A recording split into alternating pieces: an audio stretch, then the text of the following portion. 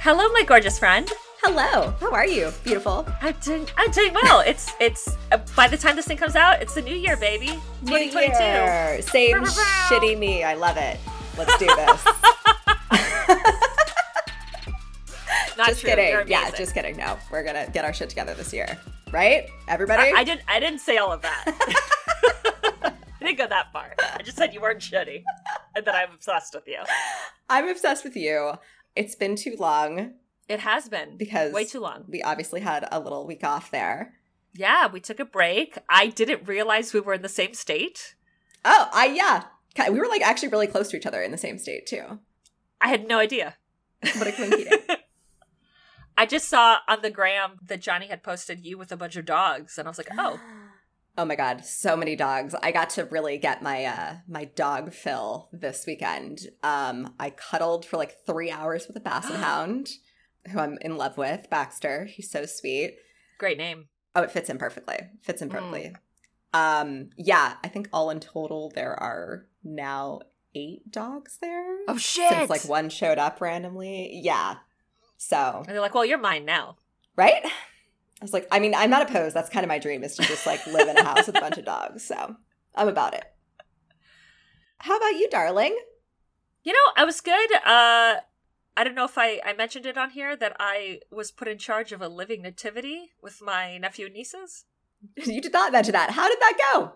How was that? It went. I definitely was not set up for success in any of this.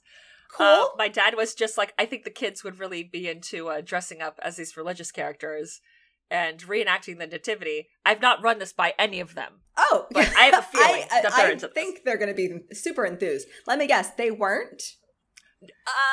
The majority of them were.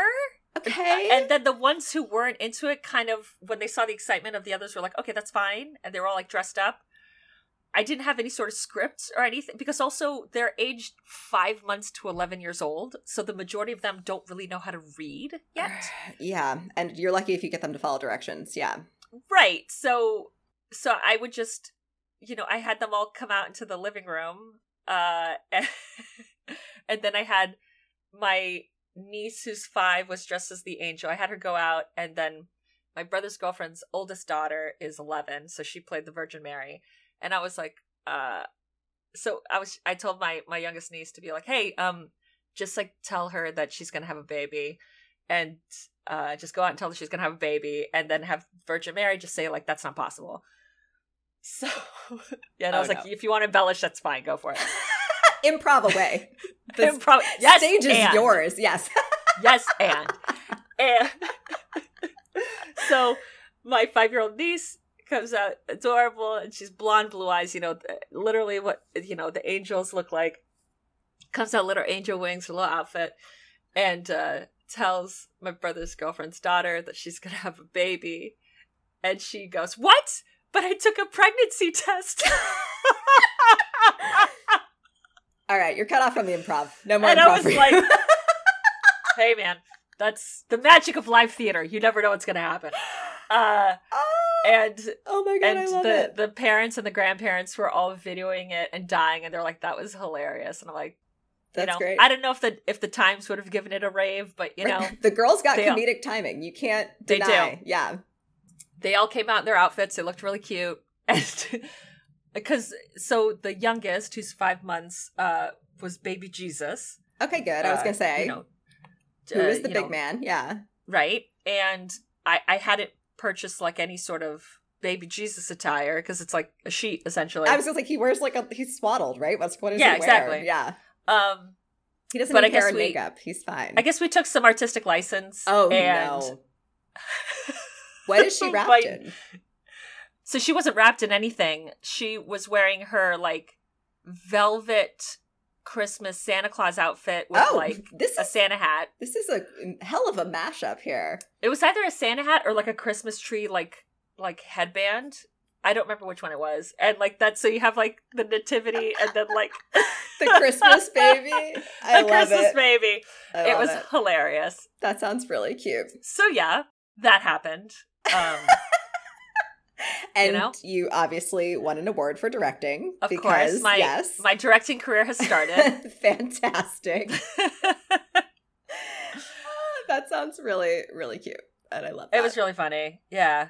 Did you get caught up on any shows during your time off? No. No, I didn't. I did my comfort food of TV shows, which is Arrested Development.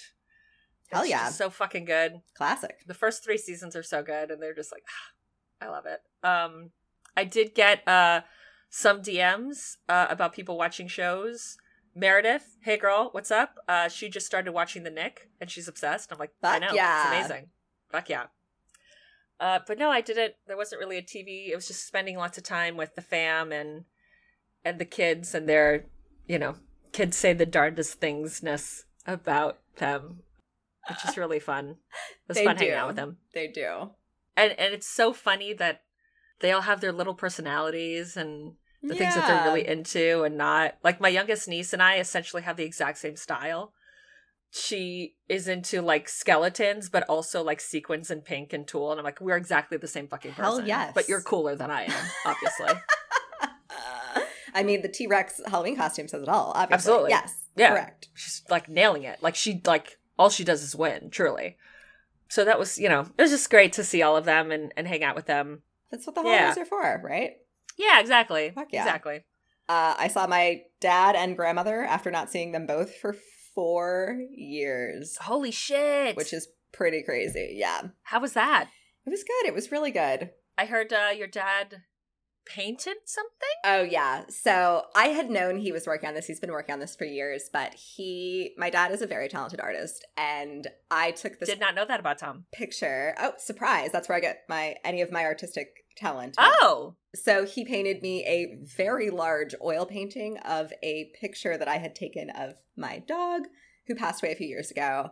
And he finally gave it to me because we drove down to Florida. So I finally had room to take it because it's literally almost like a 3 foot by 2.5 foot painting. It's huge. It's huge. But it's very beautiful. And I actually didn't tell Johnny that's what we were going down there to get. I just said there was a really awesome Christmas present that we had to go get. And so I kind of surprised him with our Christmas present, and he was very touched by it. So that's awesome. Yeah, it was really sweet. I love it. Is it maybe still in my car? Yes. I have not actually gotten it out of my car yet to hang it up, but I'm going to do that today. You've been back for 4 seconds, so oh my gosh, it's okay. Girl. Yeah. Also, that fucking drive from Florida to New York. Yeah. Did you do it in one straight shot? Oh yeah, I can't break it up. I don't know why, but I always want to drive straight through. That's fucking brutal. Oh yeah. What's that, 20 hours? It's 18, kind of. 17, depending on stops. That's fucking brutal. It's pretty brutal. It's fine. Jammed out. Cruise control. Anything so Disney from my parents' place is 3.5 hours and Key West is 4. Okay, yeah. Anything more than 3.5 hours, I get really fidgety. Yeah. So when people are like, let's drive cross country, I'm like, I can't think of a worse thing other than let's let's drive cross country and then camp in the woods. No fucking thank you. All right, noted, Monique. I'm not going to invite you on our next cross country trip. Girl. Absolutely fucking not. I'm high maintenance, I guess. I have lots of No, girl. You are the right kind of maintenance. I love it. Thank you. I appreciate that. We did get some answers to questions from Queen Grace. Oh shit, Grace. Hey girl. In regards to our episode where you talked about the skydiving. Yeah. Tell me. Foul play. Or, yeah. Possible suicide. We're not sure. Yeah. I mean, I'm going with foul play, but I mean, Monique and I are sure.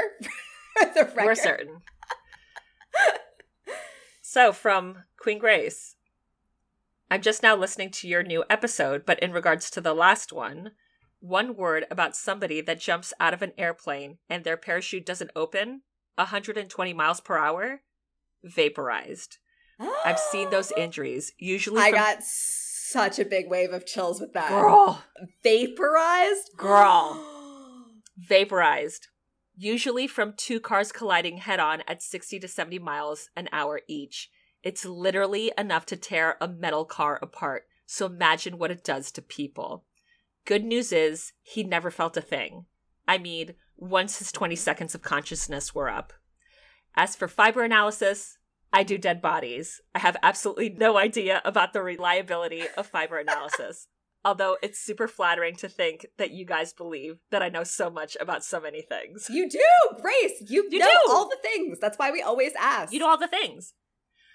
Also, if any of you kids are on TikTok, Grace has a TikTok channel, Queen Grace. Fuck yeah. And every weekend she does Death Investigation Jeopardy. What? And if she has stickers, people who answer the questions right get stickers from her. So that's awesome. Find her on TikTok and partake of Death Investigator Jeopardy. We've gotten some of her stickers too. They're really cool. So they're fucking great. Yes. Her Dead Man's Donuts one is awesome. And her pig one is, great.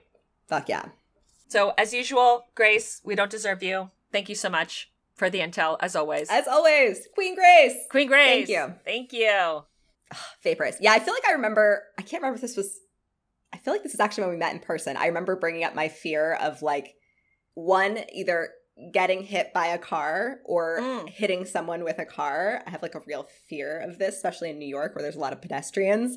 And I remember her telling me like, oh, don't worry, you won't feel a thing. And I was like, thank you, I guess. That makes me feel like weirdly a lot better about the situation. Obviously depends on how fast that car's going, but. Yeah, of course. Yes. Of course. I just don't want any other person to contribute to my death in any way. No. I think that's fair. I think that's fair for everyone to say. Yeah. Controversial take. No, I want somebody there, Monique. I want direct input. No, I do not. I have a friend of mine, because I always joke that I'm going to die alone.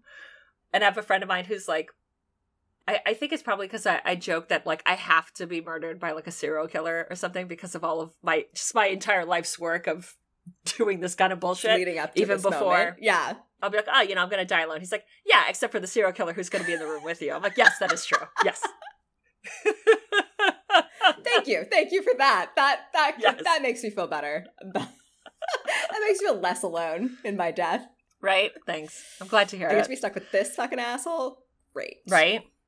Do you have some spooky, weird, what the fuck story for me? Yeah. Of course you do. So I think this story is pretty famous, but I had never heard of it. You know what? Happens to all of us. Right? Yep. There's only so much fucked up shit you can read about in a lifetime, guys. Yep. And retain. Yeah, exactly. So I'm going to be talking about the Greenbrier Ghost. Okay. So let's get into the shit. Sources: GreenbrierWV.com, Wikipedia.com, WVExplorer.com, which has an article from the New York Sunday American from 1910, like completely. Oh, like you can read the entire whole article. article. Love that. Yeah, so that's what I pulled was the article, but it's on WVExplorer.com, Medium.com, and WashingtonPost.com. Little is known about the life of Elva Zona Heister Shue.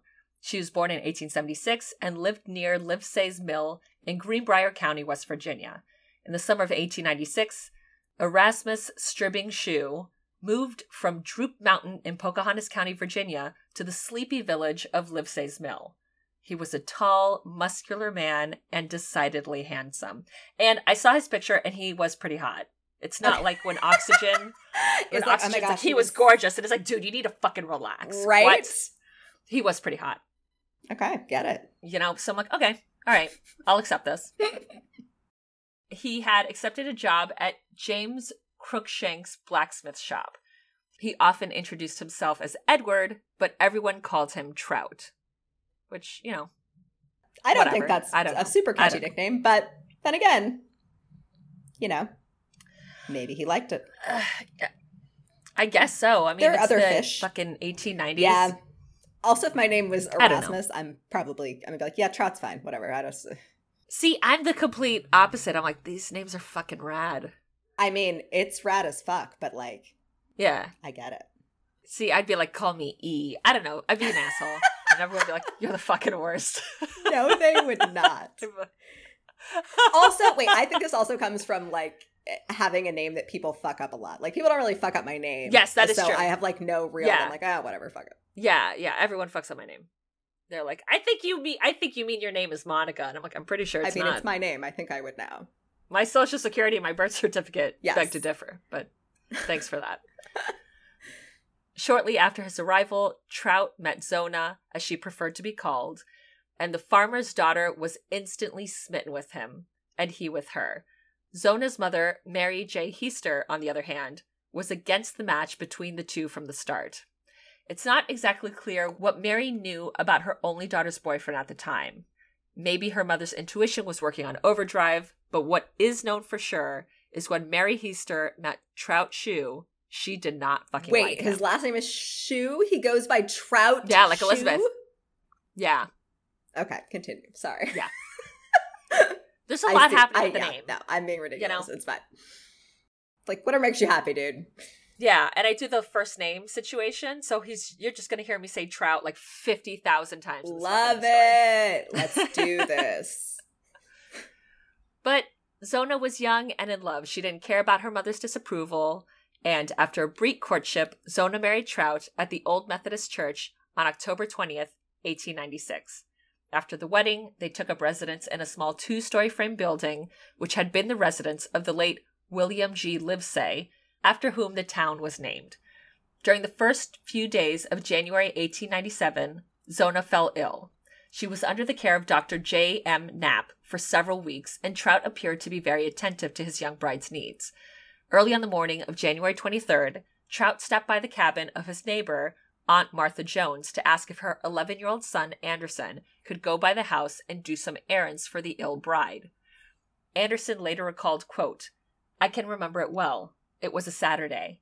Mammy told Mr. Shue I had to go to Dr. Knapp's first and finish some work there. He seemed to resent this, but asked if I would go later in the day. 4 times he came back to the house for me. Each time I was busy. About 1 p.m. he came again, and I agreed to run his errand.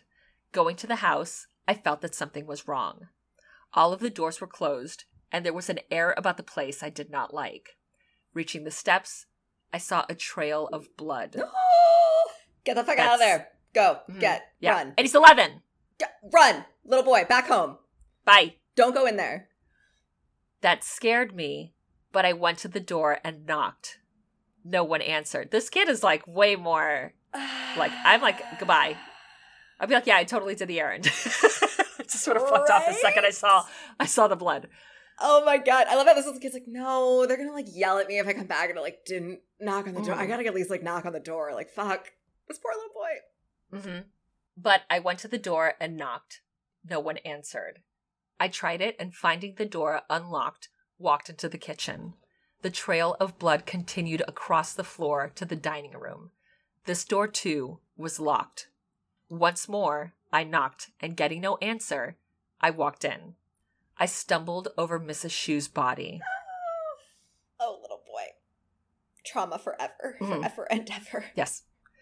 There she was, stretched out on the floor, looking right up at me, through wide open eyes, seemed to be laughing.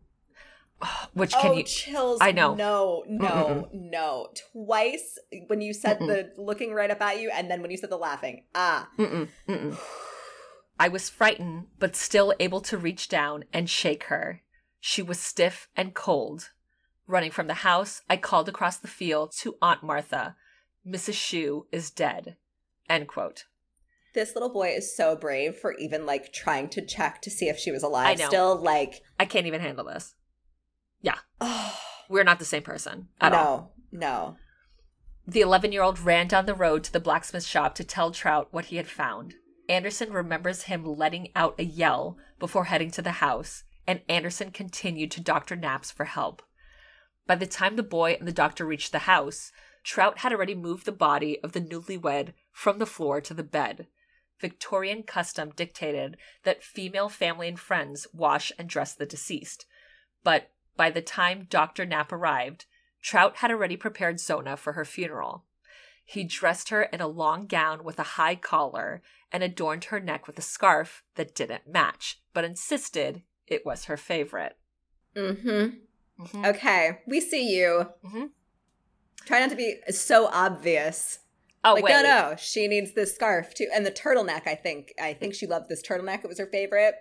Cool. Dr. Knapp immediately started investigating to see if Zona was alive. All the while, Trout, the usually stoic blacksmith, was cradling her head, crying and wailing for her to come back. Whenever the doctor tried to examine her head, Trout refused. It was clear the 23-year-old new bride was dead, so Dr. Knapp conducted a post-mortem that was more for show than anything else. Dr. Knapp thought that he ought to give the distraught widower his privacy and concluded his examination, declaring her cause of death to be, quote, an everlasting faint. Her heart has failed, end quote.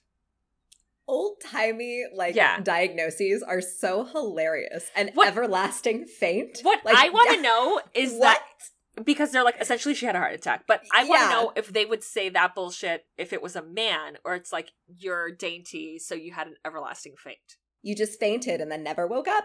You're so silly. At 23, clearly. I couldn't find any reason why this next bit happened, but he later changed the cause of death to childbirth, though Zona was not known to be pregnant. Okay. Do with that information what you will. Weird choice there. Mm-hmm. The next morning, Zona's body, accompanied by her husband and several neighbors, was taken over the mountain to her mother Mary's home to wake the body, as it was custom at the time to hold wakes at home. The mourners gathered to pay respects, but Trout wouldn't allow anyone near her head. Instead, he fussed with the scarf, added a veil, he placed a folded sheet on one side of his wife's head and some nondescript garment on the other, serving to prop her head upright. He claimed he wanted to make her comfortable. He went on weeping and grieving and pacing in front of the open casket. He never once left his dead wife's side in the presence of others. But when he was not at the coffin, he permitted no one else to go near it, not even her mother, always taking his place at the head of the corpse, guarding it closely until she was buried the following day in the little family graveyard high up on the side of a mountain. This dude has zero fucking chill. Yeah. Yeah. I mean, I guess it worked because, they didn't really examine her and fucking just buried her body. So, I mean, I guess I'm giving him credit on this one, but, dude. No, I don't give credit because he's actually the worst. Oh, no, he's trash, Monique, obviously. Yeah, of course. While most of Zona's friends and family found the usually stoic widow's overwhelming displays of grief a bit odd, no one found them suspicious. No one, except Mama Mary, of course. She knew something the fuck was up. She never liked Trout from the get and was certain he had something to do with her only daughter's untimely demise. Yes! Fuck yes. You don't fuck with a mama bear. No. You don't. Mamas know. They fucking know. Hashtag not a mother, but I know you don't fuck with a mama bear. Yes, but you know your mom knows. Goddamn right. Mary was a God-fearing woman who knew the Bible forwards and backwards, and 1 Thessalonians 5:7 told her to pray without ceasing. So Mary prayed. She prayed for nights on end that her daughter would somehow come back and tell her what happened, or at least come back and say goodbye. After several prayerful and uneventful nights, Mary was awakened from her slumber by a noise in the little cabin room. Peering through the darkened room, Mary saw a strange light enter her bedroom. The aura then began to take human form. It was her daughter, dressed in the very dress she had died in. The young girl seemed to speak, but when her mother reached out her hand, the girl disappeared. The next night, Mary resumed her prayers, praying long and earnestly that her daughter would return again to explain her death. Once more, they were answered. Zona's ghost appeared once again, but this time she spoke. She told her mother about the night she died. The night before young Anderson found her body, Trout came home and looked at the dinner his young bride had prepared for them. She served apple butter, a spread of preserves, and good bread. Ugh. Marry me, Zona. Right? Love it. Love all of that. But here's the thing. He's a trash person. Obviously. Yeah. She hadn't cooked any meat. And this fact threw Trout into a fit of rage. In the world's most disproportionate response to having a vegetarian dinner, he attacked his new bride, placing a hand on each side of her head, and with one quick motion, he dislocated her neck, snapping it at the first joint. Oh, Monique, I thought he just strangled her. No. Nope. No, literally like a fucking chicken. No. Zona's ghost revealed it wasn't the first time her husband had hit her. Trout had a terrible temper, and she couldn't reason with him. Zona's spirit visited her mother 2 more nights, and on the last night, as if to make her final point, Zona twisted her head around 180 degrees to show her mother how broken her neck was. Chills. Literally same. What Chills. the fuck? Secure in the knowledge that her son-in-law was a murderer, Mary set out to take him down. She told neighbors, yes. Fuck yeah, don't fuck with Mary, the mama bear. No, get him. Get this trash piece of shit. Absolutely. She told neighbors and authorities of what had happened, but nobody believed her and chalked it up to the ramblings of a grief-stricken woman who had lost her only child. Mary told her brother-in-law, Johnson Heaster, and he thought that there might be something to the story. So he confronted Trout and found that their conversation aroused even further suspicions. No chill. After interviewing Anderson Jones, Johnson was certain that his niece was the victim of foul play. So Johnson and Mary went to Lewisburg to pay a visit to prosecutor John Preston, who was one of the most brilliant lawyers of the day. Preston had already heard of the fantastical ghost story before the two had even arrived. These were small towns after all, and crazy shit like this spread around like wildfire. Yeah. But he gave little credence to it. But now, Mary was here in person to tell him that these stories were in fact true and that Trout had murdered her daughter. Johnson added his suspicions gathered from neighbors, and when the 3 concluded their hours-long meeting, prosecuting attorney John Preston thought that there might be more to the story. He started off by questioning Dr. Knapp. The kindly old physician admitted that his verdict of heart failure as the cause of Mrs. Shue's death could be wrong. While she had been sick in the weeks leading up to her death, Dr. Knapp said the circumstances surrounding her death had given him some cause for suspicion. Not to mention that he wasn't able to thoroughly investigate the body because Trout had been so grief-stricken that he made any sort of examination nearly impossible. Since Dr. Knapp admitted that he wasn't able to perform a thorough investigation, John Preston ordered Zona's body disinterred. Both men agreed an autopsy would prove whether or not Mary's strange theory was true. At minimum, the examination would at least serve to relieve the aching heart of a saddened mother and clear Trout of any wrongdoing. The following day, Preston and Dr. Knapp informed Trout of their plans to exhume his wife's remains and ordered him to accompany them to his wife's grave. They also took neighbors Aunt Martha and little Anderson along. While Trout vigorously protested against the disinterment, he dared not refuse to accompany the investigating party. Throughout the long journey to the gravesite, he kept muttering, quote, "I don't know what in the name of God they are taking her up for. They are not going to find anything." End quote. Mm-hmm. Sure. Sure, Jan. Yep. They exhumed Zona's body and took her to a little building where Doctors Knapp, Rupert, and McClung performed an autopsy over 3 days, where Trout was required to remain in the room. Which, trauma. Yeah. Like, even if you haven't done anything, that's traumatic as fuck. Super traumatic. It's especially more traumatic if you didn't do anything. If you murdered her, you kind of deserve to, watch Absolutely. this. Fuck you. But if you didn't, trauma for the rest of your fucking life. So much trauma. Mm-hmm. The physicians initially searched for poison but found no trace of it. Trout kept his composure as the doctors examined the lower portion of the body, maintaining his innocence. Also in the fucking room during the entire fucking autopsy was 11-year-old Anderson Jones. This fucking kid, cut this kid some slack. Let him go play ball or something. Why is everyone's goal just to traumatize this child? Literally. Jesus.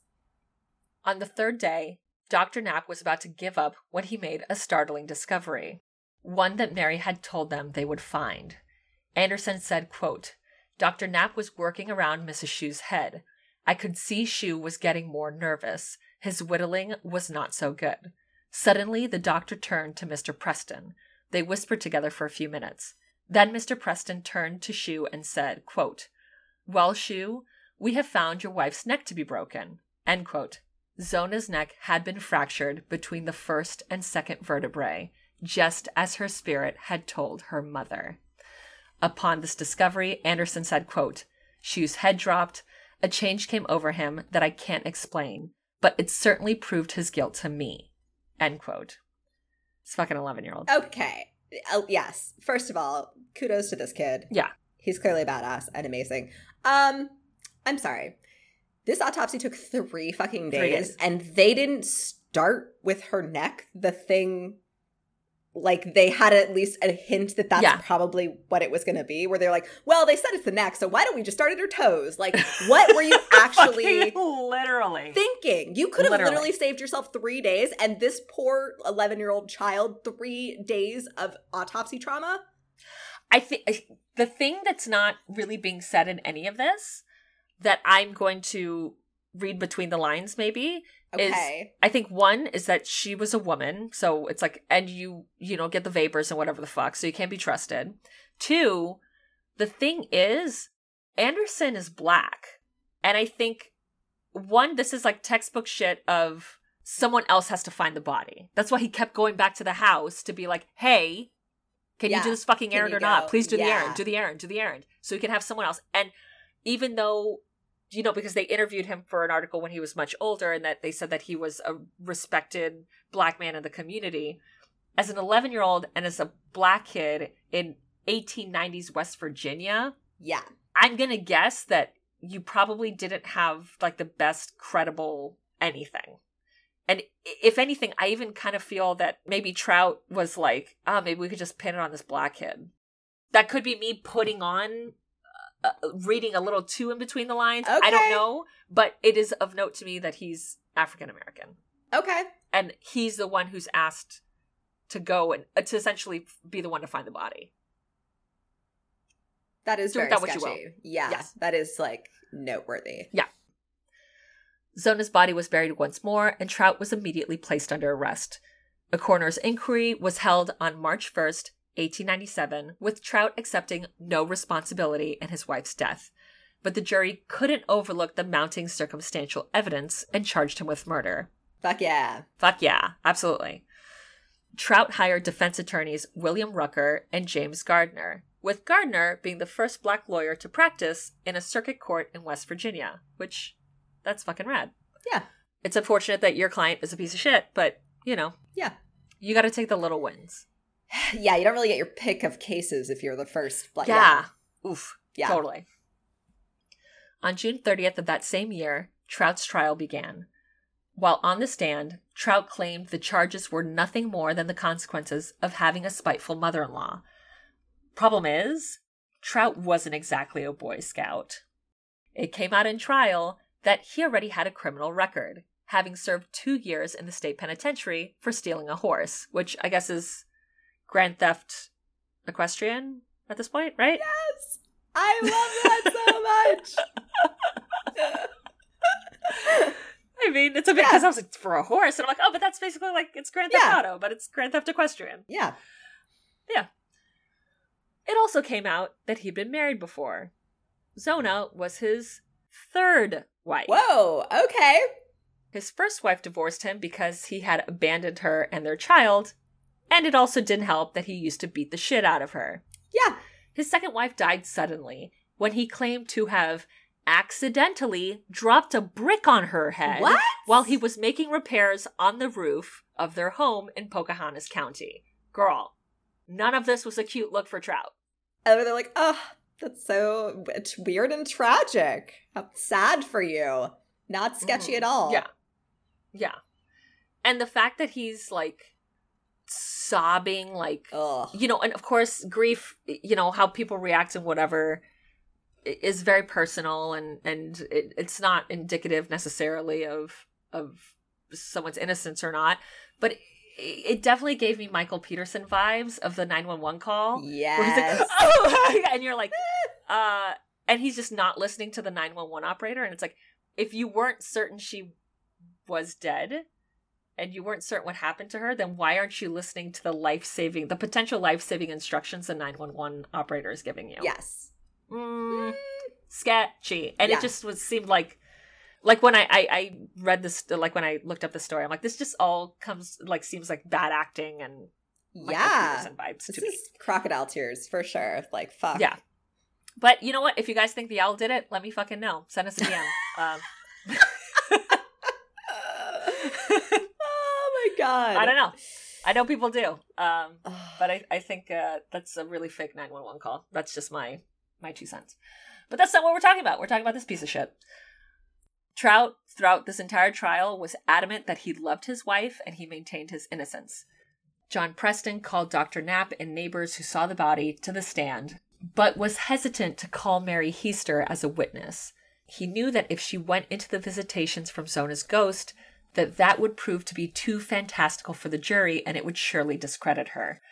The defense attorneys thought the same thing, so they called Mary to the stand, certain that her story would make her look like a Looney Tune. It's like 18 whatever, like... It's the 1890s, everyone fucking believes that shit. No one's gonna not believe her. Stop it. Sorry, yeah. People from the 1800s, but like... I mean, let's be fucking real. Okay. Because I think also the Ouija board kind of came out around this time. Yeah, fuck. I believe it was the 1890s. Yeah. I believe. So people are like super into like spiritualism at this point, but I'm glad that you give people this much credit. And here's the thing, given that the only thing tying their client to the supposed murder was this ridiculous story, they were certain that once the jury had heard it, the case would be thrown out. After Mary was asked to recount her experiences with Zona's apparition in detail, defense attorney William Rucker cross-examined the witness. Below is a portion of the court transcript. Rucker: Mrs. Heister, are you positively sure that there were not 4 dreams? Mary: Yes, sir, they were not dreams.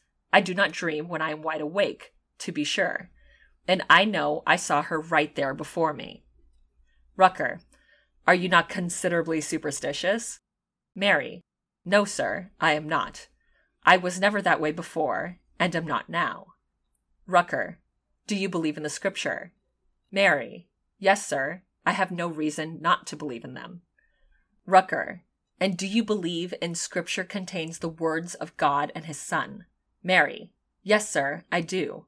Don't you believe it? Rucker: Now, I would like, if I could, to get you to say that these were 4 dreams and not visions or appearances of your daughter in flesh and blood. Mary: If I'm going to say that, I'm going to lie. So, to recap, he's like, hey, do you believe in God and stuff? And she's like, yeah, totally. Do you? He's like, never mind. So, like, can we just say that this is, like, a dream? Can you just, like, say the thing I want you to say, actually? Like, that would be really helpful for my case. Thanks. This is, like, the shittiest cross-examination I've... Because, you know, good lawyers will, like, trip you up. They, like, go out of their way to trip you up to, like... Yeah. And he's just like, hey, just between us squirrel friends... can you just tell me, just say that it's a dream. Just say it's a dream. Is that like, cool? Under oath, if you could. That would be super great. Thanks. That would super help my case. Okay, thanks, bye. Yep. And she's like, no, actually, because I'm gonna lie. Because that's perjury, and I don't want to perjure myself, so yeah, I can't do that. But when she's so polite about this, too. Like, yeah. And because also, this is the thing, this is Victorian era, so how you behave and how you dress and everything is very heavily scrutinized. So even the fact that this dude, even if he wasn't guilty as fuck, is like sobbing and shit, that's very not appropriate behavior in this time period. Yeah. At all. Which would be suspicious. I don't know, whatever, I don't know. But Mary stuck to her fucking guns. Zona's presence was as real as anyone in the courtroom, and she had never been more awake than when she saw her daughter. Not only that, Mary knew details of the murder that no one else did. She knew where she was killed, she knew what she was wearing, and all of her injuries. Bam. The jury was left with circumstantial evidence, and when the judge dismissed them to deliberate, he told them, quote, "There is no middle ground for the jury to take. The verdict inevitably and logically must be for murder in the first degree or for an acquittal." End quote. The jury convened for an hour and 10 minutes before they found Erasmus Trout Shue guilty of murder in the first degree. Fuck yeah. Fuck yeah. Goodbye. Bye. He was sentenced to life in prison, which ended up only being 3 years, because on March 13th, 1900, Trout died from the flu epidemic in West Virginia State Penitentiary in Moundsville. He was 39. No one from his family came to claim his body. Since the trial, the state of West Virginia erected a state historical marker near the cemetery in which Zona Shue is buried. It reads, quote, "Interred in nearby cemetery is Zona Heaster Shue. Her death in 1897 was presumed natural until her spirit appeared to her mother to describe how she was killed by her husband, Edward. Autopsy on the exhumed body verified the apparition's account. Edward, found guilty of murder, was sentenced to the state prison. Only known case in which testimony from a ghost helped convict a murderer." End quote. Damn! Okay. This is literally a fucking, state marker. Yeah, that's crazy. So, obligatory devil's advocate time. Yep. Katie Letcher-Lyle, a writer and amateur historian, concluded in a 1999 issue of Wonderful West Virginia magazine that Mary probably made up the ghost story in order to make a compelling argument to reopen her daughter's case. She said, quote, "Mary knew Shue to be clever, unprincipled, and persuasive. If he'd murdered once, he could murder again. Perhaps she feared that if no one validated her accusations, Shue would prove extremely dangerous. So pretending to receive the news directly from Zona, she could appeal to the superstitions of her mountaineer neighbors and get a lot of public attention. As it turned out, she didn't need the ghost story, for Shue was convicted, according to every account, strictly on earthly considerations, without any unearthly ghosts." End quote. It is important to note that Mary Heaster went to her grave believing that she had been visited by the ghost of her daughter. And that is the story of Elva Zona Heaster Shue, also known as the Greenbrier Ghost, also known as the only case in U.S. history in which ghost testimony helped convict a murderer. Holy fucking shit. Girl. Okay. In response to the obligatory devil's advocate, how the fuck did she know that she got her neck broken? My go-to was strangulation. Yeah. Even if you were like, okay, he's being weird about her head neck area, it's got to be something with that. I'll tell them this. Why would that be your first guess, really? She knew too much shit. She knew that the dress that she had been wearing when she died. Which, okay, if it was her favorite dress, she kind of always wore it. It's the 1800s. You probably only have a couple. Okay, I see all of these arguments can be. There was a whole thing, too, that in the ghost, when one of the times that the ghost came to her, described what the house looked like and what the area between the neighbor's house, of Anderson's house and her house and Zona's house. And she hadn't been to the house because she went to I don't even think she went to the wedding because they kind of eloped. So she didn't actually know what that looked like. And she was able to describe it perfectly. And she's like, I've never actually fucking been there in the 3 months that they've been married because it's the 90s. Yeah. And that's and traveling's a situation. Yeah. You gotta pack for, it's days and you gotta pack a bunch of shit and whatever. Yeah. Yeah. And while I understand the thing of I'm a woman and people aren't going to believe me, she just knows too much. The only other shit that I could imagine is that her mother's the one that actually fucking killed her. Yeah. It's the only way she knows all this shit. Which, if she did, well played. I mean, girl. Yeah. Savage. But don't fuck with a mama bear. Don't fuck with a mama bear. Fucking crazy. So, yeah, I don't fucking believe that she just, made it up to get them to look into her daughter's death. No. But whatever. Or again, just had a hard on for the dude. No. No. But whatever. Obligatory devil's advocate. Right. Yes. As we always do. You got to do it. That was fucking crazy though. And I, despite you saying that's a very well-known story, I did not know of that. I feel the name sounded familiar, but I never really looked into it and knew that it was the only case that had basically had spirit witnesses. Yeah. I'm down. I think we need more spirit witnesses. Murdered people, come back. Tell your murder story. We gotta fucking get these people out of here. Yeah. Fuck yeah, I'm into it. I love all those movies and shit where Stir of Echoes is one of those. Doesn't ring a bell. Great movie. I mean, at least it was when I saw it. It's Kevin Bacon and he's haunted by this teenager and he doesn't know why. And it's essentially that she was murdered and she's trying to get someone to fucking pay attention to it. And and it's things like dig, and he just he kind of goes off the edge, and his wife is like, dude, what the fuck are you doing? And he's like, I'm supposed to dig. She's like, for what? He's like, I don't know. I just know I'm supposed to do this. It was a great movie. It might not be now, but it was when I saw it. It definitely made me think of the Teresita Basa thing. Oh, absolutely. Yeah. Because I remember the obligatory devil's advocate on that one was very similar, where it was like, they worked in the same hospital, and she just, like, heard some stuff, and, like, she knew. She, like, found out and wanted him to be caught. Yeah. Yeah, and all of these people, like, conspired together randomly of, like, I'm just going to leave at this time, even though there's no reason for me to leave at this time. And I'm going to go down this road, even though it's like, no. That, which, incidentally, the Teresita Basa story is fucking bananas. If you haven't heard it, go back to one of our episodes. Whatever. Go through it. Whatever episode it is. It's fucking really bananas, and I'm obsessed with it. Yeah. I definitely got the vibe, too, when I was researching the story.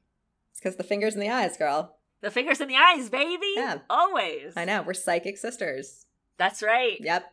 It's funny, I was talking to Christina, and she was listening to the episode, and she's like, why isn't Monique reacting to any part of this story? It's like...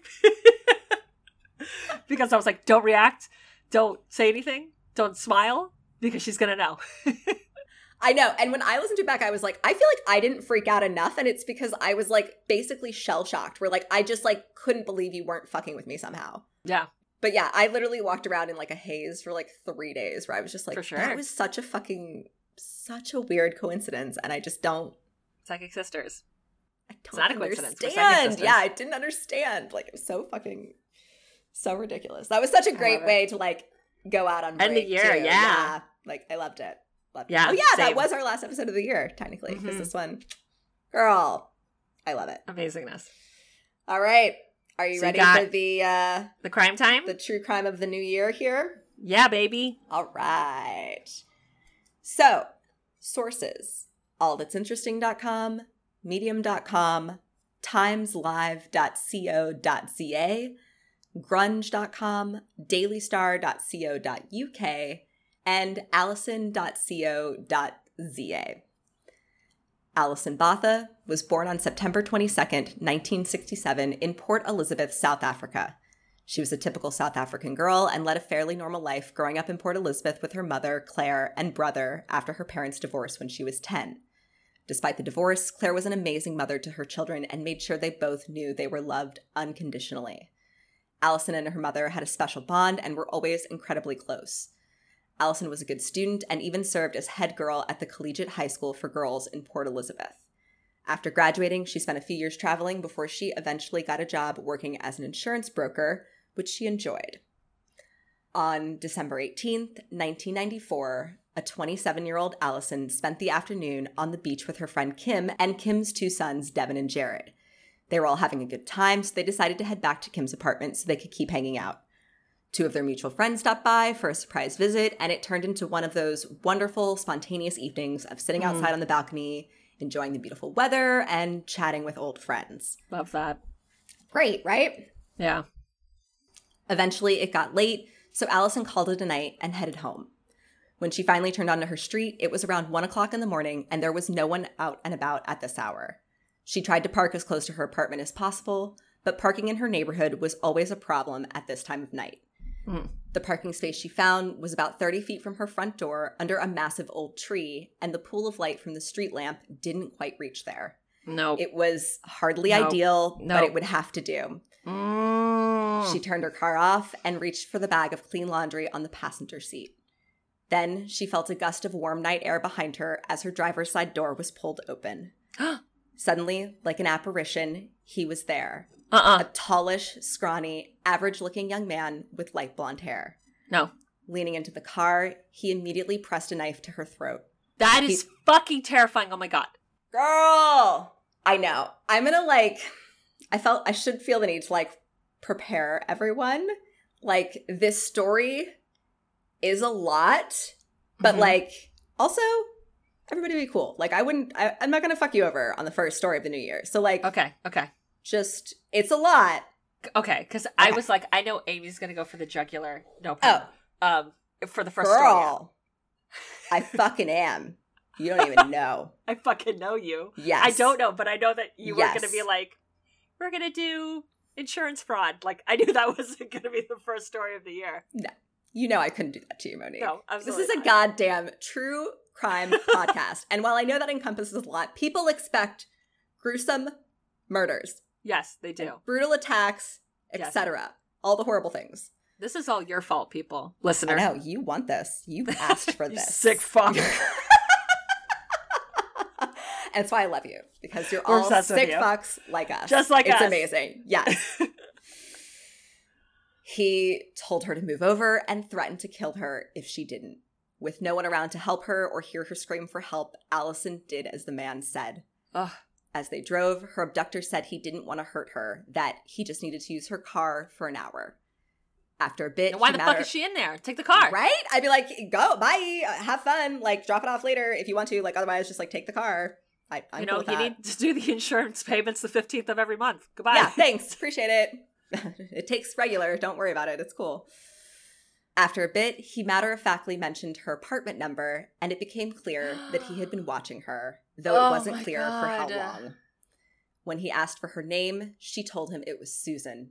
Because fuck this guy, I'm not giving you my fucking name, you asshole. Absolutely not. She asked his, and he told her his name was Clinton. When she asked why he didn't just take the car, he told her he wanted company, and that they were going to pick up a friend who stole his TV and owed him money. You know. Okay, like all the best friends do. Like, what? Dude, this guy is not your friend. Fuck off. I want some company. I'm like lonely. I'm gonna, because my knee jerk is to argue this, but it's obviously a lie, so it's actually not even worth me arguing it because I know it's a lie, obviously. Exactly. This guy's full of shit. Yep. Clinton finally stopped the car when he spotted a short, sturdy young man dressed entirely in black. The man broke away from a crowd and walked over so he could climb into the back seat behind Clinton. Clinton introduced, quote-unquote, Susan, to his friend who he called Theans. The two men began talking, eventually saying they were headed to Overbachens, which was also where Allison's mother lived. She hoped they would just dump her somewhere so she could make her way to her mother's house, but they drove past the exit for the Overbachens and headed towards a popular stretch of beaches instead, ones that would be deserted this time of night. Eventually, he drove off the road and between some trees and parked in a little alcove well hidden from the road. Theans immediately got out and started walking around outside. Still in the car with Clinton, Allison asked him, what now? He told her they were going to have sex with her and asked her if she was going to fight. Oh Focused, my God. I know. Like, to have a calm conversation about this as if it's just fucking... Yeah, like the weather is like... I'm going to Dunkin' Donuts. You want something, or are we cool? Yeah, I'm just like, we're going to have sex with you, obviously. Like, did you not get that? Oh my God. I just hate everyone. Oh yeah, they're trash. Mm-hmm. Focused only on surviving, Allison told him no. He then ordered her to undress, which she did, her sense of detachment increasing as each piece of clothing was removed. When she finished, and with the knife still in hand, Clinton raped Allison while Theans watched. Afterwards, back in the driver's seat, he pulled up his pants, then leaned out the window to ask the other man if he, quote, also wanted to have sex with the lovely lady, end quote. In Afrikaans, Theans replied, quote, no, I want to fuck the fucking bitch, end quote. To which Clinton responded by playfully admonishing the other man, telling him not to call her that she was a lady. Which, like... My jaw is on the floor. Like, it's such a weird, like, mind fuck thing. Like gaslighty, weird thing. Like, no, she's not a bitch. She's a lady. She's a lovely lady. It's like, you literally just raped me, you fucking asshole. Like, yeah, I am a lady, and this should literally never fucking happen to me, ever. What the fuck? Yep. Theans came over to her side of the car, and when Clinton didn't move, she snapped at him, asking him if he was just going to sit there and watch. Clinton said yeah, he wanted to see, and although Theans wasn't fully aroused, he began raping Allison anyway. After several minutes, though, Theans stopped abruptly and said he couldn't do this. Pulling up his pants, he got out of the car and slammed the door, going over to sit on the hood, then slowly pulling an 8-inch hunting knife out of his pocket and setting it next to him before he lit a cigarette. Yep. Oh my God. Yep. Actual stuff of nightmares. Actual stuff of nightmares. And like, this is the first time she's seeing that he also has a knife. Terrified at the sight of the knife, she asked Clinton if she could get dressed. When he didn't respond, she began to slowly gather her clothes from the floor of the car and quietly get dressed. Vians finished his cigarette and climbed down from the car. He was restless and began to pace. Allison watched him, trying to take in every detail, to remember as much about these men as she could. You know, this comes up a fair amount in stuff like this, and I'm always blown away that these people are actively enduring life-changing trauma and are like, Yep. that they have the sense of mind to be like, okay, I'm going to survive this. Yes. And when I do, these motherfuckers are going down, so I have to remember every fucking thing I can to make sure that I get them. Yes. These people are like truly fucking heroes. They're truly fucking incredible, and I can't. I am not one of these people, clearly. Girl, right? Theon suddenly called out to the other man, Franz, and Allison realized that was Clinton's real name and immediately memorized it. Fuck yeah. Yep. Franz asked her if she was going to go to the police if they took her into town, and she promised she wouldn't, willing to say anything to get out of this horrible night alive. But Franz said he didn't believe her and debated leaving her there with no clothes on instead. They spoke in English so she would understand them, wanting to scare her. Then one of them asked the other what Nick would do, which is another name for Satan, apparently, in South Africa. The other man replied, I think he wants us to kill her. Despite those terrifying words, Allison still believed they were just trying to scare her, that because she hadn't shown them any fear the whole night, they just wanted to see her beg and scream for her life, but weren't actually going to kill her. Mm-hmm. When Franz again ordered her to take off her clothes, she thought they were just going to abandon her naked, as they said. She once again undressed, but left her sandals on, knowing she would need them to walk for help and hoping they wouldn't notice. Still convinced they were going to let her go, Allison was completely taken off guard when Franz suddenly threw himself on top of her, his hands around her throat, strangling her. Oh my God. Yes. Allison begged him not to kill her. Franz said sorry and choked her harder. She eventually lost consciousness, but was still alive. Fuck you. Dude. Sorry. Don't say anything if that's what you're going to say. Seriously? Piece Fuck of shit. you. Yeah. No. I mean, obviously. Yeah. All of it, all of it's a piece of shit. But I'm weirdly, really pissed about the sorry thing.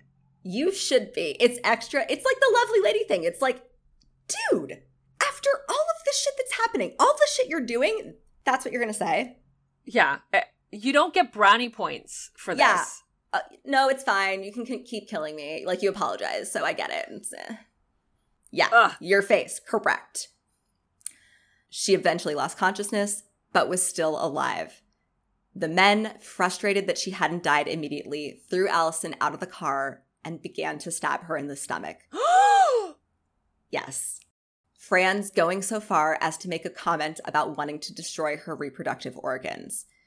They were, which is particularly sadistic. Yes. And that just is. Yeah, I didn't know if that was to cover up the rape situation, maybe. To me, was it that kind of their seems weird. I just hate that you're a woman and I hate women. Yep. That's some misogynistic bullshit right there. Yep. Mm-hmm. That is what it feels like. They were both sure they had killed her, but when they saw her leg move, they realized she was still clinging to life. So they began slitting her throat. Oh my God. I know. When Allison suddenly regained consciousness, she was laying outside the car with one of the men kneeling next to her. Oh my God. She couldn't see his face, just his arm moving in a frenzy over her. She could hear her flesh split, a wet sound she had never heard before, and realized the man was cutting back and forth across her throat. She said the whole thing felt unreal. Quote, I felt no pain, but it was not a dream. This was happening. The man was slashing my throat. End quote. Suddenly, the man stopped and moved away from her. She instinctively rolled to her stomach, and Allison was amazed at how alert her mind was in that moment.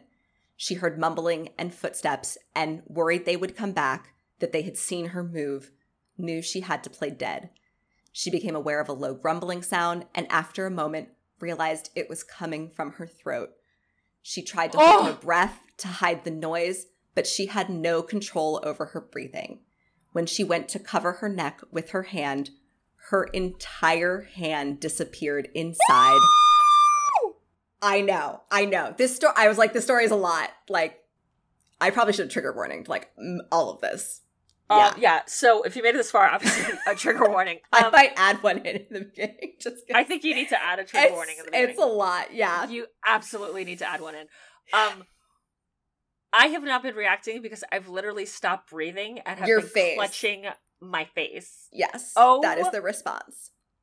My God. Girl. Yes.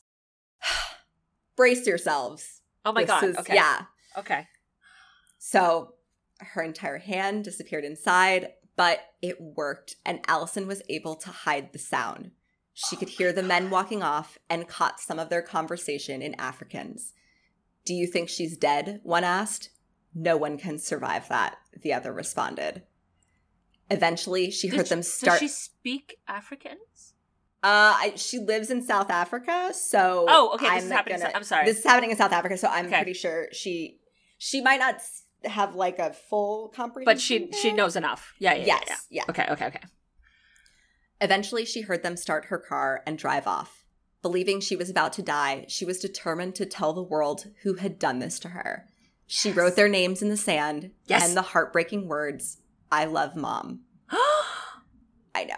This is literally like Titus Andronicus, like the Shakespeare show, which, spoiler, they like rape the shit out of Titus's daughter and then cut off her hand. Her rapist cut off her hands and remove her tongue so she can't tell who did it. And then she takes her little nubbins and gets like a stick and writes their names out in the sand. Yeah, bitch. Did you think I couldn't fucking figure out how to do this? I'll write that shit with my toes. Like, what do you mean? Yeah. My left foot, he made fucking paintings. Like, fuck you. He only had I can write a name down with a foot. Thanks. Oh my God. Yes. Then Allison felt a fantastic lightness that lifted her from her damaged body. She was floating about 9 feet above the ground and looking down at her mangled body below. In that moment, she felt completely free and peaceful and instinctively knew this was a moment of choice. She felt a presence with her, within her, and believed she was being given a second chance. She felt there were still so many things she hadn't done that she had promised herself she would do. Chills upon chills. Oh my God. I know. My chills have chills. Yes. Then she saw headlights through the brush. They seemed closer than she originally thought. Suddenly, she felt herself snap back into her body. Now determined to try to make it to the road, she struggled to push herself up onto her hands and knees and pressed a hand to her stomach.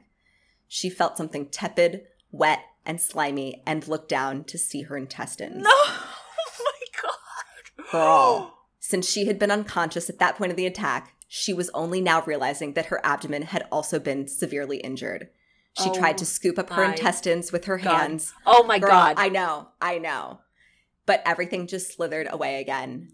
Although there was still no pain, she was unnerved. She had never been seriously injured before, and now here she was, cradling her intestines and unsuccessfully trying to shove them back inside. Feeling around her, she found a denim shirt one of the men had tossed over her body before they left, and used it to wrap her intestines into a little bundle that she could carry against her stomach. Which, my God. Right?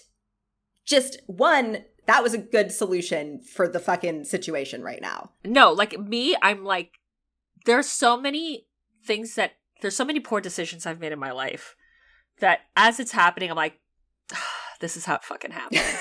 Fuck. Yeah. I think that's the only thing that would be running through my mind. Like, this is how it fucking happens. Oh my fucking God. Like, how the fuck is this how this happens? Fuck. Not like, not on my watch. What apparatus can I make to keep my intestines close to my body? Right? Like, I know, dude. It's fucking crazy. It's fucking crazy. The human's will to survive. Like, yes. Insane. Triumph of the will, but not like the Nazi propaganda video. Just like as a general statement. Just as a concept. Yeah. Just as a statement of fact.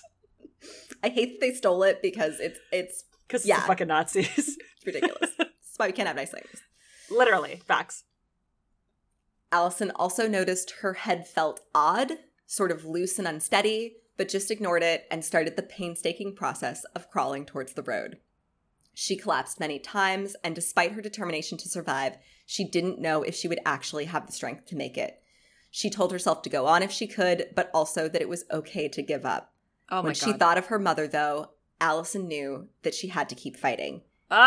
Yep. The mamas. That's the mamas. A vibe. She knew if they found her with a trail of blood behind her, then her mother would know that she had struggled and suffered, and she didn't want to do that to her. Like, I know that, like, got me and gave me chills, too. Yeah. Ugh. Now, redetermined to make it, she hoisted her body into a standing position with a tremendous effort. Girl, I know. You're not even ready. I'm not fucking ready for any of this, clearly. Suddenly, everything went black. Allison was conscious but couldn't see and realized her head had actually flopped backwards and almost rested between her shoulder blades. And in one of the most badass moves I've ever fucking heard of, she literally reaches back with one hand to pull her nearly decapitated head forward while still clutching the shirt with her intestines in the other hand. Like, Allison doesn't have a fuck to give, clearly. Right? She's like, I'm a woman on a mission. I need to get shit done, okay? Yeah. Just Am I like 90% decapitated? Whatever. I have shit to do. I have a hand. Goodbye. I can hold it. It's fine. Girl, No. I couldn't handle this story for one fucking second, dude. Allison and I are not remotely the same person. No, Allison. I'm bleeding out on the side of the road being like, fuck, I'm sorry. Like, I hate that this is how it happened. This is how it happens. I'm sorry that I wasn't a better person. Fuck. Allison, like the BAMF of all BAMFs. I can't fucking... Literally, HBIC. Head bitch in charge. Literally. I can't handle this story. I couldn't handle this story. With her head in position, she clutched her throat to help stem the flow of blood. Again, her whole hand nearly disappearing inside. She stumbled on, her sandals dragging behind her, becoming more hindrance than help. How the fuck is she not paralyzed? Girl. Miracle. Like, okay. It's a miracle. Like, there basically, that's kind of what everyone used. It's just a miracle. She was terrified to bend over to unbuckle them, but needed them off so badly that she was eventually forced to do just that, nearly passing out at the task. Allison finally managed to make it to the road, but was worried no one would be able to see her if she laid down on the shoulder. So she stumbled to the middle of the road and collapsed on the asphalt. Absolutely exhausted, but still conscious, there was nothing to do but wait and hope someone drove by. A short time later, Allison heard the sound of an engine in the distance. She heard the car slow down and stop, and for the first time since her ordeal started, she felt relief. Her struggle to the road had been worth it, and she was elated. But as she laid there, listening to the engine idling, nothing happened. Oh my God. With the headlights on her like a spotlight, she couldn't imagine that they hadn't seen her, but began frantically waving anyway so they would know that she was alive and needed help. What felt like a long time passed, and still no one got out. Eventually, she heard the engine rev and watched as the Volkswagen Beetle drove around her and sped away. She began to panic. I'm sorry, what's the time? It's 60s, right? It's 94. Okay, she was born in the 60s. That's what it was. Yes, she was born in 67. Guys, what the fuck? She began to panic at the thought that that might be the only car out on the road that late at night and was devastated that whoever that was hadn't helped her. But Allison didn't blame them for driving away. It may have been a woman alone who was afraid to get out of the car, or whoever it was may have thought it was an ambush and that she was some sort of decoy. Sure, yeah. Which again, this kind of happened to the Mary Vincent thing too, where like the first car that saw her was like, I'm absolutely not fucking not. No. This is I cannot deal with this right now. Yeah.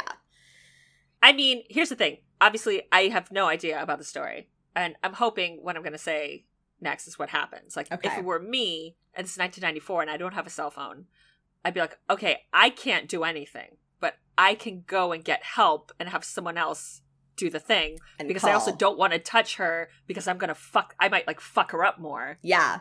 I'm not a doctor. I'm not a professional. Yeah, exactly. I'm not a doctor. I play one on TV. I am not I'm doing just a caveman. Yes.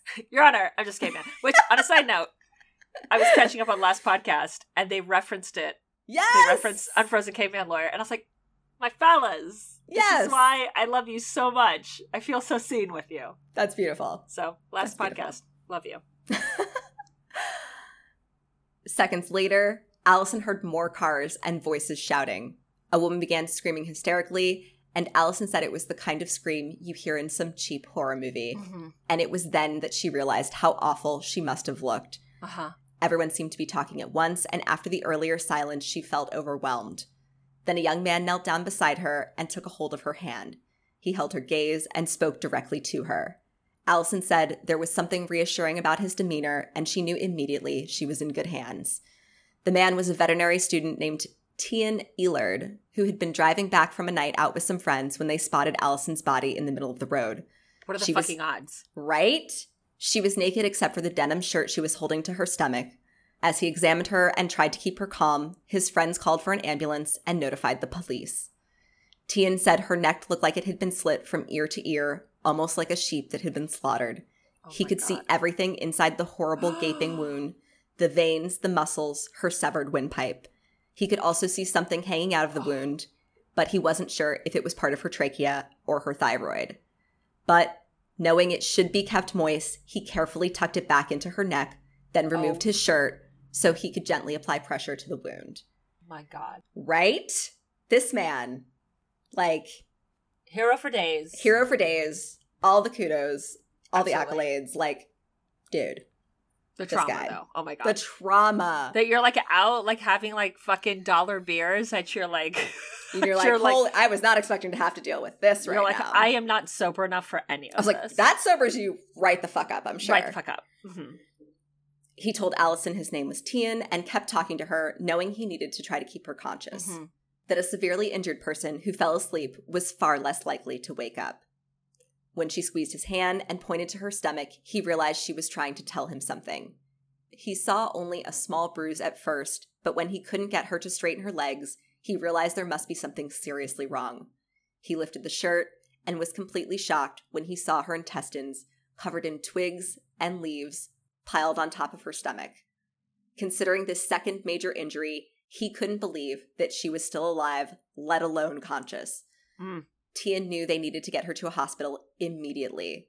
As they waited for the ambulance, he told her he was going to ask her some questions, partly to get information for the police and partly to help keep her awake, and that she should squeeze his hands once for yes and twice for no. Using this technique, he was able to... Because she can't speak, right? She can't talk, yeah. Her head is almost off, basically. Yeah. So her vocal cords, her windpipe, everything's fucked. Yeah. Oh my Using God. this technique, he was able to determine that 2 men had done this to her and that they had raped her and stolen her car. When he asked about her car, Allison drew letters on her chest and Tian was able to figure out the make and color of it. I need to get so much better at understanding Right? cars.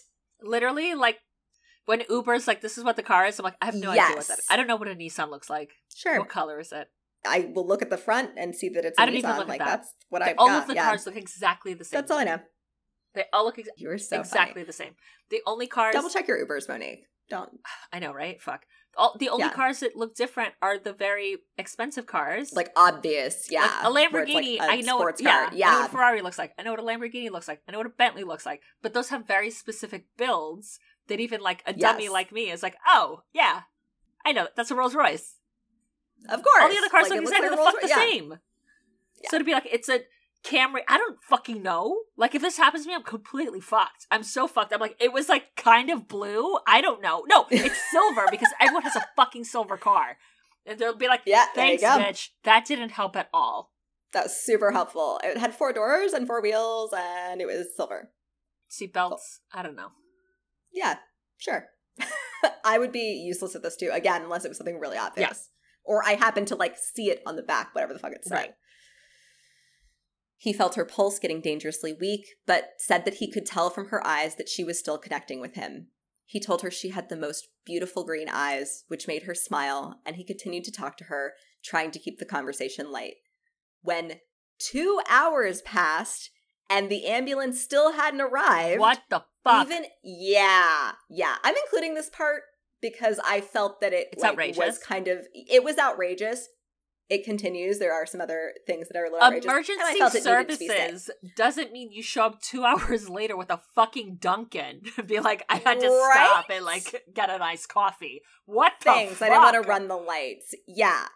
So, again, 2 hours go by. They're not there. Even the unflappably calm Tian was starting to panic, though he made sure not to let it show. Finally, he heard the siren and told Allison not to worry, that he would stay with her till they got to the hospital. He climbed into the ambulance with her and told his friends to follow them. However, despite the severity of her injuries, it didn't seem like the driver was in any great rush to get to the hospital, even going so far as to pull over when they were unable to get a drip going while they were driving, and Tian was frustrated with their lack of urgency. It's like, hello, I'm sorry, are your eyeballs not working? Are you not seeing what this is? This isn't someone who's like, hi, I have a migraine. Like, this woman's insides are on the outside of her, which is not how the insides are supposed to work. Yes, and apparently they weren't even really, like, speeding that much. Like, he was like, can we, like, go, please? Like, get there? Like, she's dying right now. Look, yeah. Look, I understand. Again, I'm including this because points it's outrageous. On your fucking, like, you know, license, and you're like, guys, I can't fuck that. But you're an ambulance. That's what the siren is for. Hello. You get to run all the things and flaunt all the rules. They don't apply to you anymore. Do things just work different in South Africa? Do they have to stop at fucking red lights? I imagine they don't. I don't think so. Well, considering that Tian's like, hi, guys, quick question. What the fuck is going on here? I'm gonna guess probably not. Correct, yeah. Anyway, so get on your fucking shit emergency services as the siren goes by. They're like, I heard that. Right? Like, I'm coming for you, bitch. He kept talking to her, telling her they were almost there, until eventually they screeched to a halt outside the casualty unit at the Port Elizabeth Provincial Hospital. As they rushed her in, Allison was still awake and holding Tian's hand. He promised her he would be there when she woke up right before the hospital staff rushed her into surgery. She was still conscious enough to sign the consent form and even managed to clearly write her mother's phone number down. How many fucking hours is this? It's like 3 hours? At least? So she was taken at 1 o'clock in the morning, around 1 o'clock in the morning, and she makes it to the hospital by like 4:30 in the morning. So 3.5 hours of this. Yeah, basically, yeah. 2 of which is waiting for the fucking ambulance. Yes. Yeah, the whole ordeal was only an hour and 30 minutes. It was only 90 minutes long. Yeah. 3.5 hours. Outrageous. The wait for the ambulance was longer than the men held her captive for. Like, that's actually fucking crazy. It's outrageous. It's like table flipping inducing outrageous. It's actually, yeah, infuriating.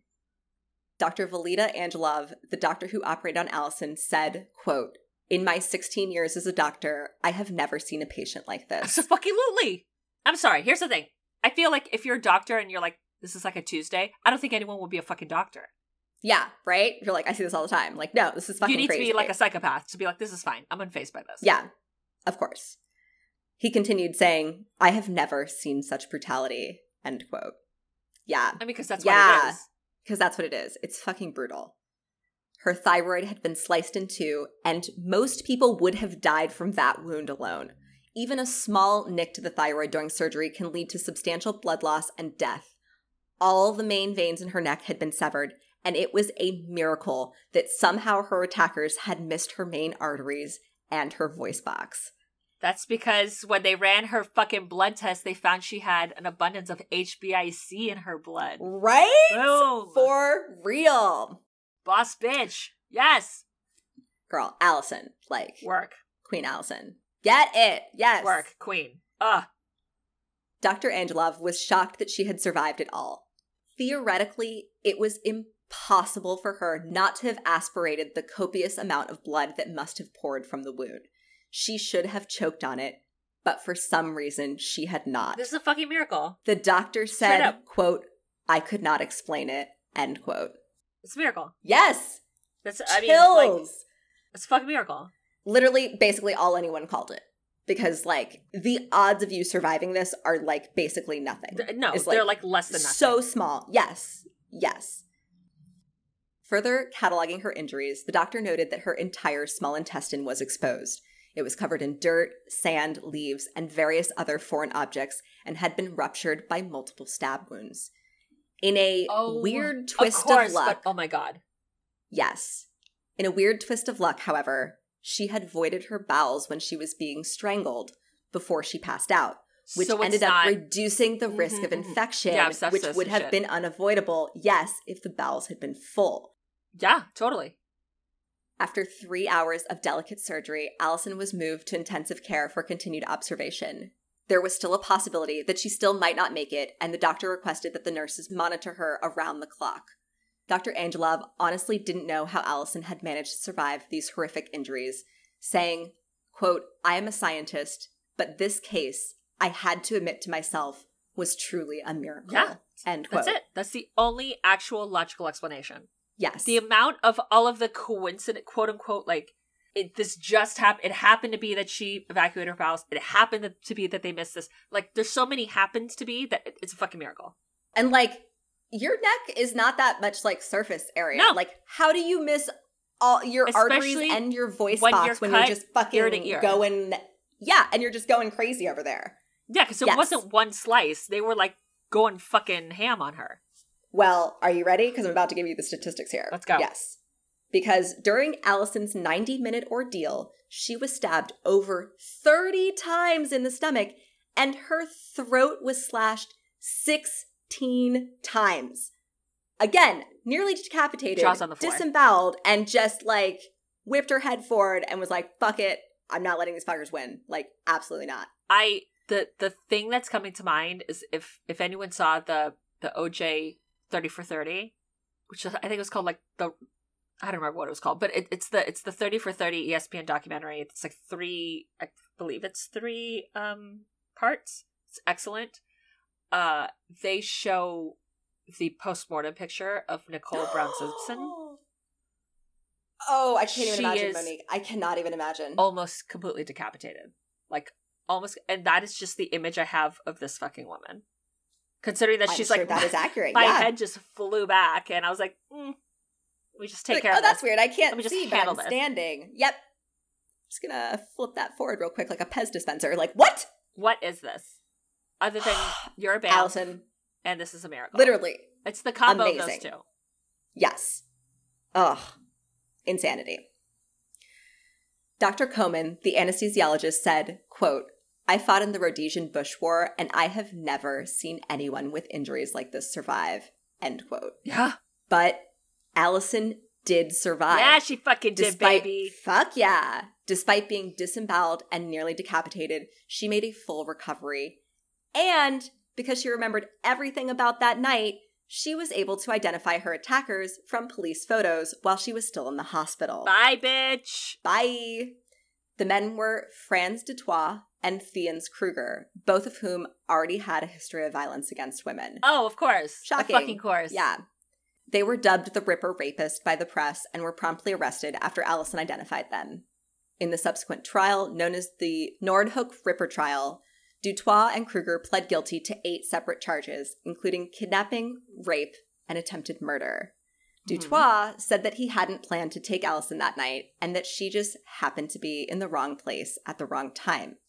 Did you think that that's, like, better in some way? Right? Like, does that... Or is this just cool? Is this just to get rid of the first degree? Oh, like I also don't know premeditation how thing? how the thing works. But then how the fuck do you know her house? So fuck you, you do.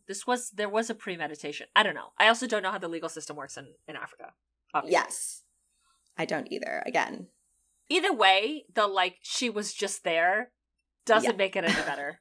You're still a piece of shit. He's still a piece Spoiler. of shit. And wait, the rest of this I included literally just for you because I knew you were gonna, like, hard eye roll and be like, this fucking bitch. So got this, Monique. Okay. This is what he said I'm during ready. the trial. Uh-huh.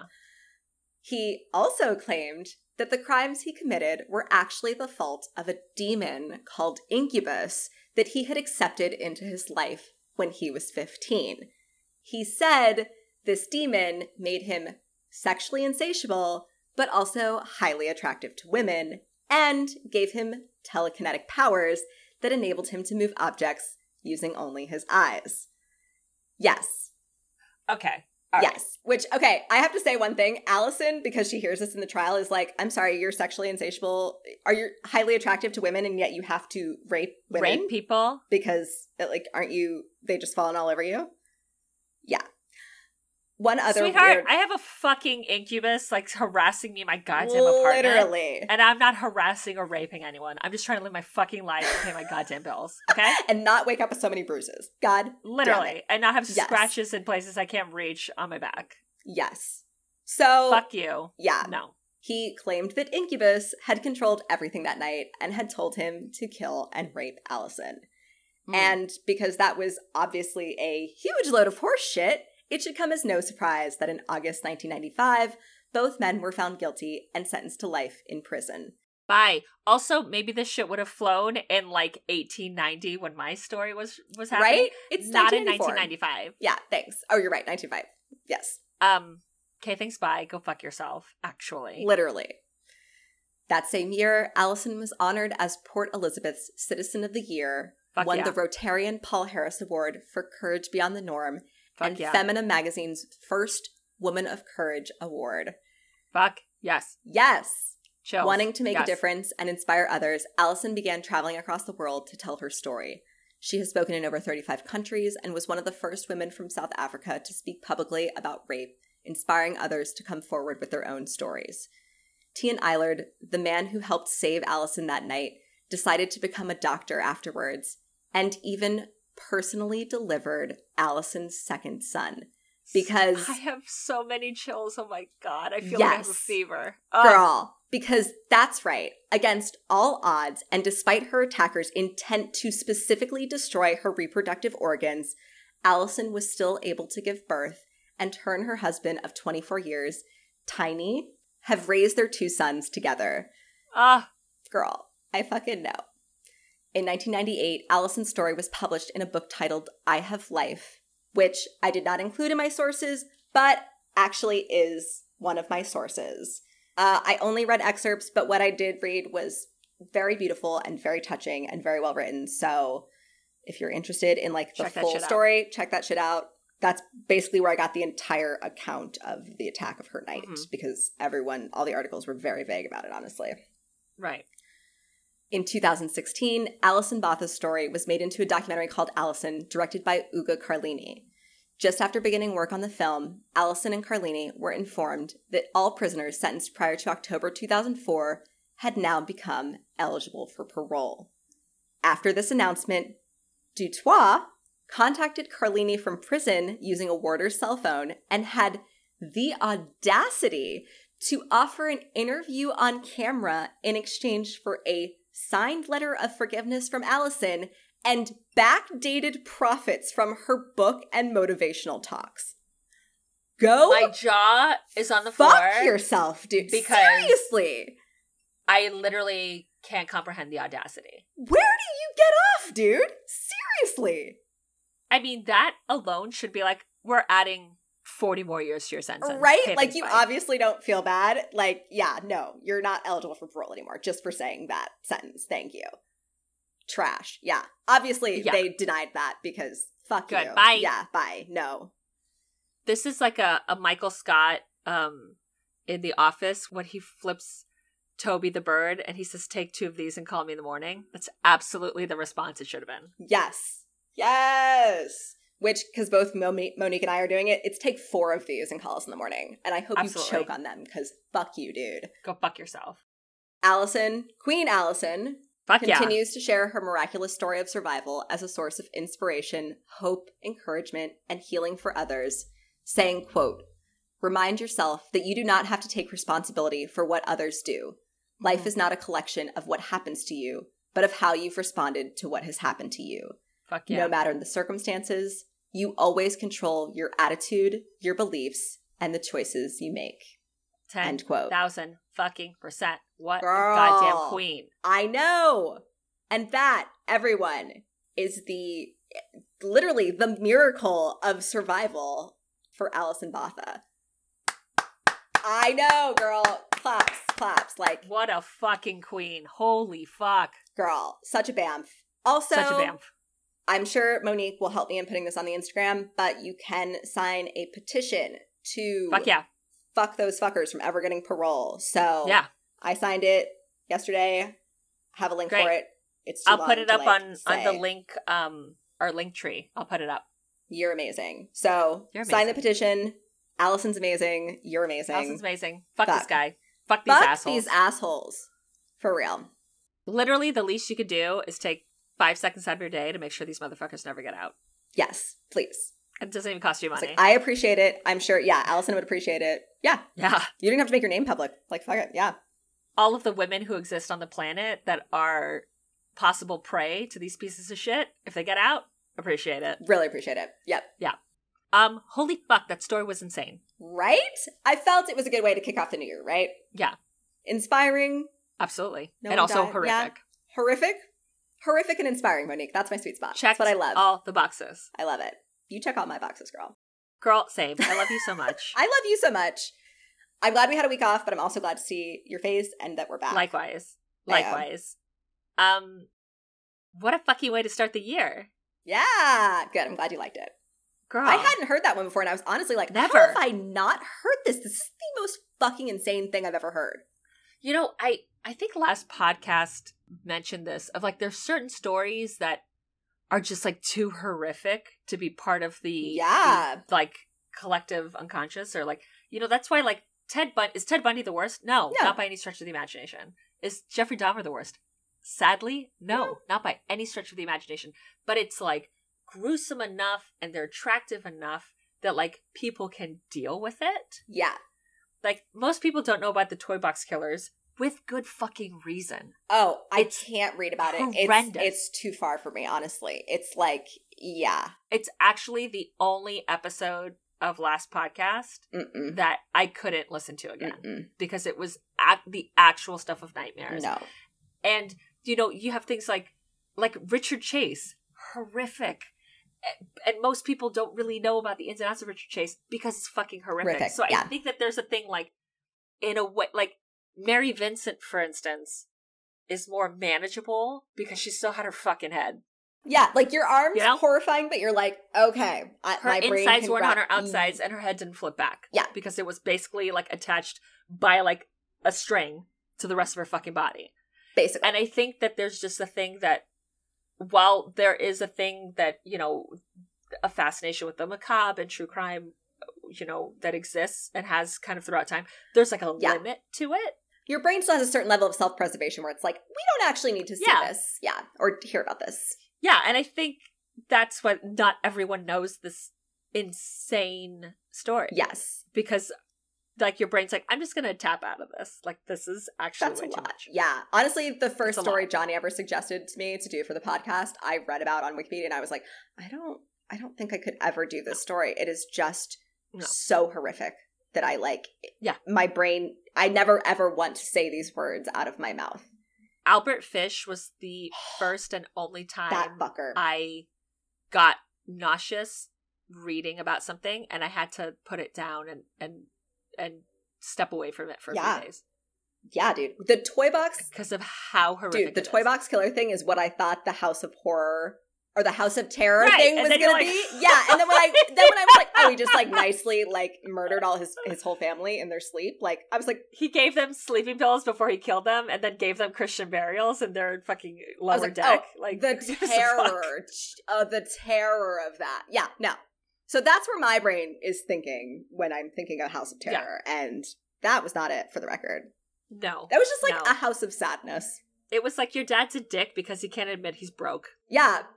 And then somehow he's justified that you all have to die instead of him coming to terms with the fact. And instead of him telling you and letting you know that he's broke. Because that's all it comes down to. Yeah. I would rather have to go out and get a second job than like be murdered. If that's the only option we have, like tell me, I'll get another job. I don't want to be murdered. Thank you. That bullshit was just because he was like a count or some bullshit like that. He was like some sort of French royalty. And he's like, well, I can't. I forgot about that part of it. Yeah. You know, some sort of royalty. Get the fuck over it. Trash. Fuck that guy.